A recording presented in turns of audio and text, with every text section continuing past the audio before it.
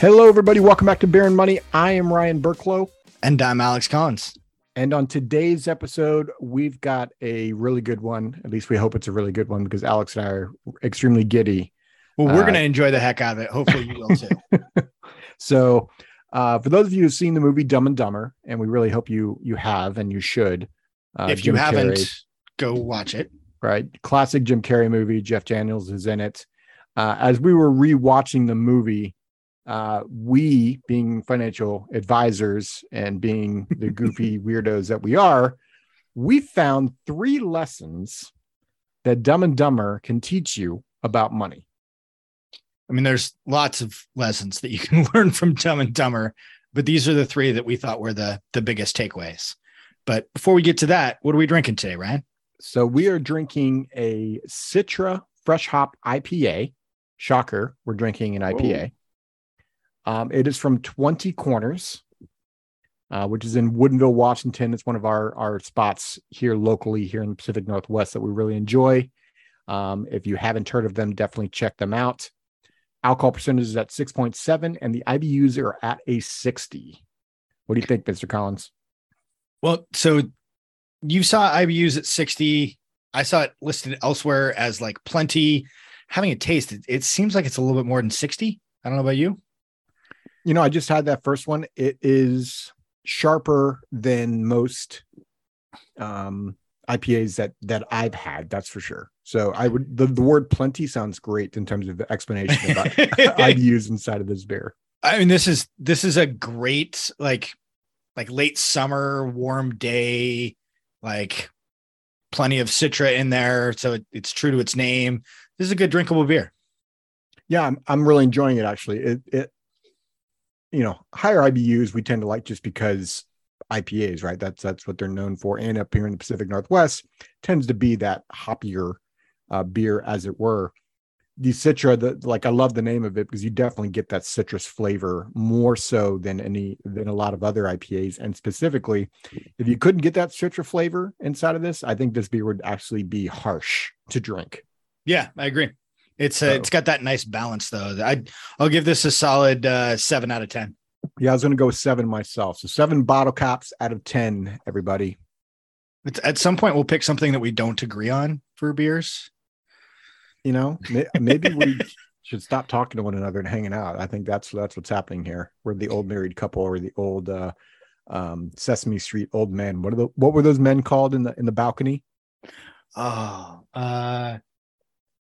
It'll come to me. I'll so for those of you who don't know what we're talking about, there's Sesame Street. There's 2 characters, and they're 2 old men sitting in the balcony, and all they do is sit up top and complain and mock each other. That's like Alex Collins and I every day, for better or for worse.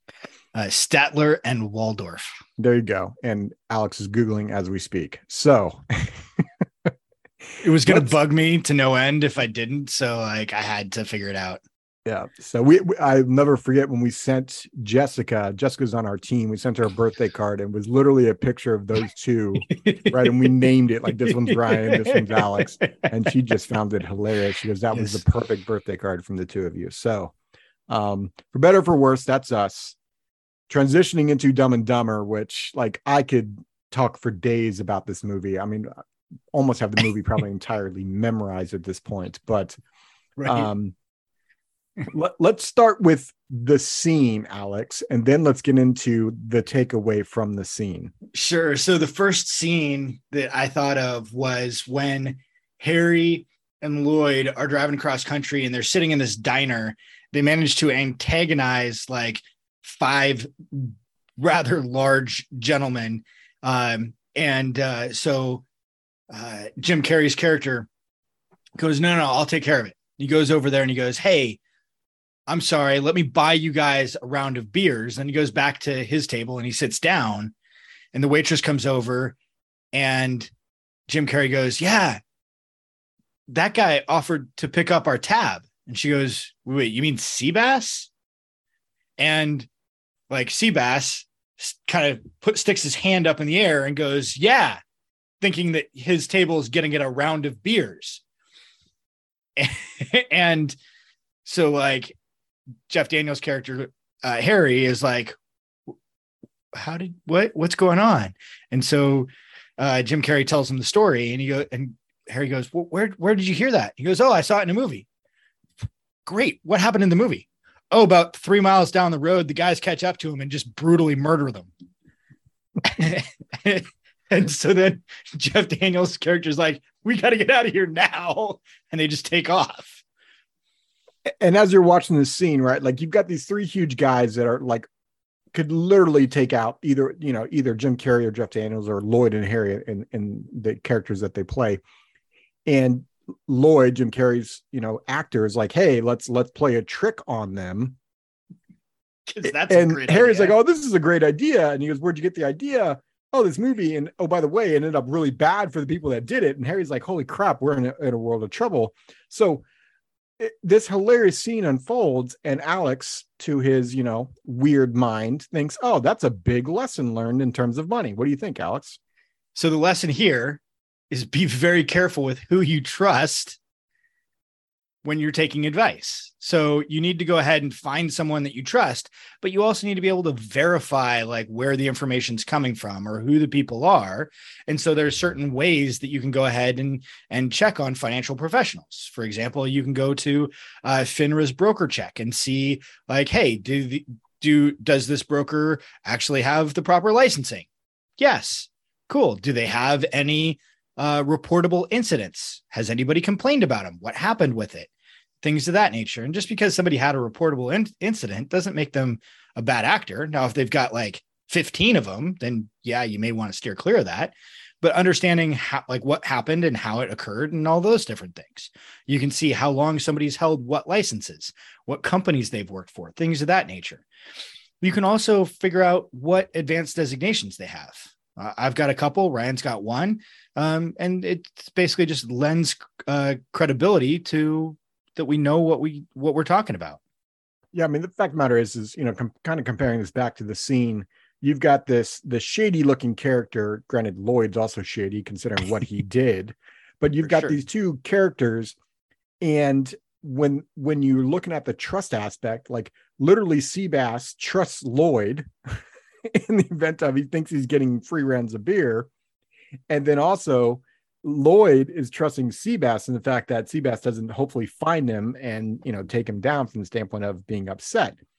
You have to understand, you have to trust the person you're working with, or at least getting advice from. Like, this doesn't have to be you working with a financial professional, but what type of expertise, what has this person done in their life so that you should actually consider taking advice from them? You've also got the server. The server trusted what Lloyd told her and what Seabass's actions were. So, like, you're telling me that, Alex, what's the soup du jour? It's the soup of the day. That sounds good. I think I'll have that. Yeah, this is the type of stuff that Ryan and I do all day in the office, is just go back and forth with random quotes like this. So this is one of the reasons why we decided to do this, is because we thought it would be really fun for us to share some of our favorite things with you guys, and then also some of the lessons that came away from it. And like, okay, how does this then, like, what's the takeaway and how do we apply this to your world? So what's the second scene that we talked about here, Ryan? Yeah, so lesson number 2 is, if you remember the scene where, Lloyd and Harry have found this, they opened up Samsonite, the briefcase. Slippy, was way off. Slappy, Samsonite, but I knew it started with an S. Right? They've opened up this briefcase. They found, okay, this briefcase is full of a lot of money. And so they've gone around town now because they don't have anywhere to live. They've gotten to Aspen. And for those of you listening to this podcast, you've got Jim Carrey's talking going in the back in your mind. But they've got this briefcase, and now they're spending it because they're in Aspen. They've got nowhere to stay, right? They've got this like miniature scooter. I'm not even sure what that's even called. That's a pull string engine, and so they're in Aspen. They found this money, and they're spending it, at like nothing other. And there's this scene where they pull up in a Lamborghini. They open up the door to the Lamborghini. All of these gifts fall out of the Lamborghini. And then Jim Carrey's standing at the top of the stairs going into the hotel. and you've got all of the employees of the hotel coming down to the Lamborghini, bringing all of these gifts into the hotel. And Jim Carrey's got this wad of cash, tipping every single employee that walks up. Thank you. Here you go. Thank you. Here you go. Here you go. Right. So he's just wasting large sums of money. I mean, granted, he is replacing it with IOUs. Yes. 250,000. That's a big one. Hold on to that one. Right. You don't want to lose that one. So you've got these large sums of money that they're spending.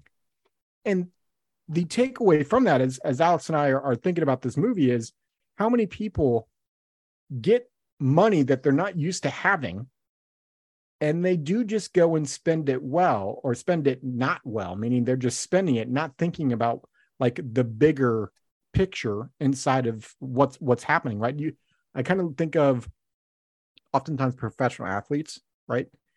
Yep. They're not used to that kind of money, and how many professional athletes end up retiring with pretty much none of it. I was watching the Kraken, the local NHL team, the other night, and it talked about Vince Dunn it was his birthday, and they were interviewing him, and he goes, "Oh yeah, no, I just, like, my first NHL paycheck, I went out and I bought a sports car, and I totally regretted it. My mom hated it. My grandma couldn't get in and out of the car. It didn't fit me well. It was just a really poor choice." And so he wound up selling that and buying something else. And it's the example of anytime we have found money or an increase, or like whether it's like a bonus or stock options or a one-time thing that drops money in our lap, we have a tendency of overspending because we have this feeling of abundance and feeling of wealth that will be fleeting if we're not careful with how we go about doing it. It's not to say don't enjoy it. Absolutely. Whatever you did to get that, celebrate and enjoy. And it may not be a large sum of money, like, $1 million falling into your lap. It might be your income went from $150,000 and it just jumped to $200,000 or $250,000, right? So that increase, large increase in income, all of a sudden you're like, oh, let's go on that $20,000 or $30,000 trip that we've been talking about. And not to say that you shouldn't reward yourself and experience life, but if you experience life to the standpoint of you were used to $150,000 income, now you've got a $250,000 income, and your lifestyle just jumps from 150 to 250. Well, without any kind of additional savings, what does that do long-term for us? So it's actually really, really counterproductive, because not only do we not save any of that additional dollars, but we just increase the amount that we need to be able to replace that lifestyle once we stop working. So it's a double-edged sword that cuts on both sides, unless we have a way of making sure that we systematically save some of that extra. And as Ryan said, enjoy it. However, we need to make sure that we don't wind up with what we call lifestyle creep or lifestyle inflation, where you go from making 150 to making 250, and instantly that extra $100,000 net of taxes just gets spent. We need to have a way of saving a chunk of that. I would suggest at least 20%. And if you're below 20% savings before, try and use that to make up some of that difference. So it might be that you save 40 or 50%. Even if you're saving 50%, you just increased your lifestyle by 50% of whatever that increase was. So you still get to enjoy and celebrate. You just can't go all in on enjoying and celebrating. Yeah, it just hits you over the head when you think about it from the standpoint of the whole reason we save money is so that we don't have to work anymore. We may want to work, right? The definition of retirement is changed quite a bit. Oh, dramatically. Right? It's no longer the stereotype of, I'm going to retire at age 60 or 65. I get my watch and I go retire on my pension, or whatever that looks like, right? You don't get that anymore. Now it's, no, I no longer want to have to work. I want to live the life based on what I want to do that day. And if that's what we all want, then when you are constantly increasing your lifestyle by how much your pay is going up, it's going to be very difficult, or it's going to be a lot longer for you to get there. You're running on a treadmill with no end. What priority is it? If it's not a high priority, fine. That's great. Yeah. And just like, I'm going to be, I guess, kind of rude here, and just be aware that you just extended when you can feel that way. And that's on you. And we also probably need to make sure that the protection of your income is increasing, because if you don't have the savings behind it, like now it becomes much more critical that income is coming in. And so you really need to make sure that you're protecting your income. Yeah, just like when Lloyd was protecting his hands with 2 pairs of gloves, right? And then Harry, Harry finds out he's had 2 pairs of gloves this entire time. And then Lloyd looks at him like, yeah, we're in the mountains. Your hands are freezing, right? Like, protect yourself, which takes us to number 3, Mr. Collins. Number 3 is you have to make sure you have a plan. It feels like this is a lesson that comes from the entire movie. The 2 guys set out for Aspen, where the beer flows like wine. And it's just one of those things where they have no plan on how much money they have, how they're going to get there. Their pets' heads are falling off. There's just so many, like the state trooper that pulls them over that like then tells him to get the hell out of his state. Lloyd driving 5 hours in the wrong direction. And so then they run out of money and can't afford to get to Aspen anymore. So they have to sell the dog van and buy that like crazy little scooter. Yeah, the entire movie is one big mess up after a mess up. And I guess, the connoisseurs of the movie, Mr. Collins, would actually sit down and say they did have a plan. Remember, they had the ant farm. I'm sorry, the worm farm. I've got worms. Right? And look, the point of the matter is have some sense of direction, right? Sit down. If you're married, sit down with your spouse, have a conversation. What is it you're wanting? What is it you're wanting to build? What's important in the next year or two, right? This doesn't have to be, because it will change. Right. Well, and have a way of periodically checking in so that you don't wind up driving 1/6 of the country in the wrong direction.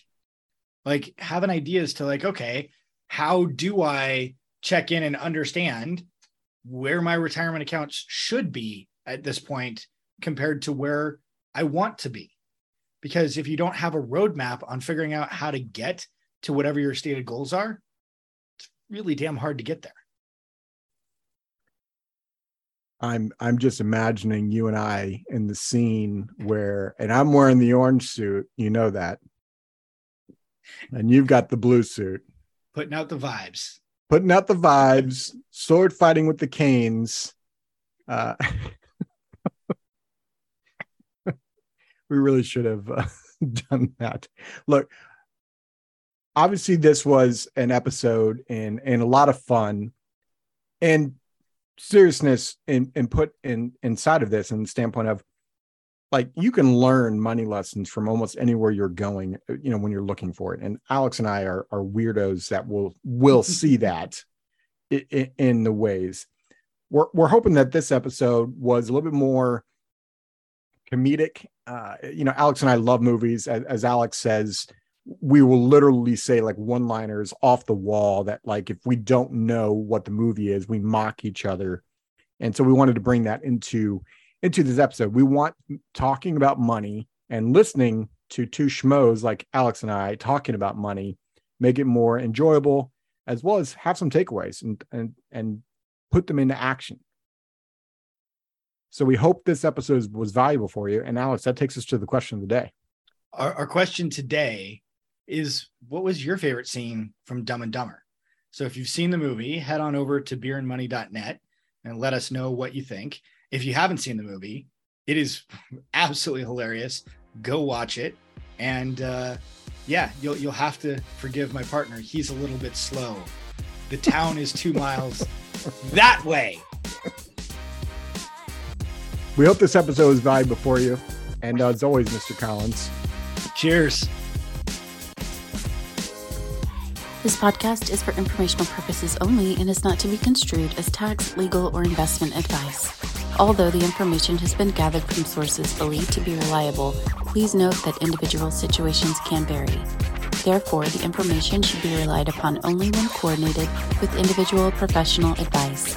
Guest speakers and their firms are not affiliated with or endorsed by Park Avenue Securities, Guardian, or Quantified Financial Partners, and opinions stated are their own. Guardian, its subsidiaries, agents, and employees do not provide tax, legal, or accounting advice. Consult your tax, legal, or accounting professional regarding your individual situation.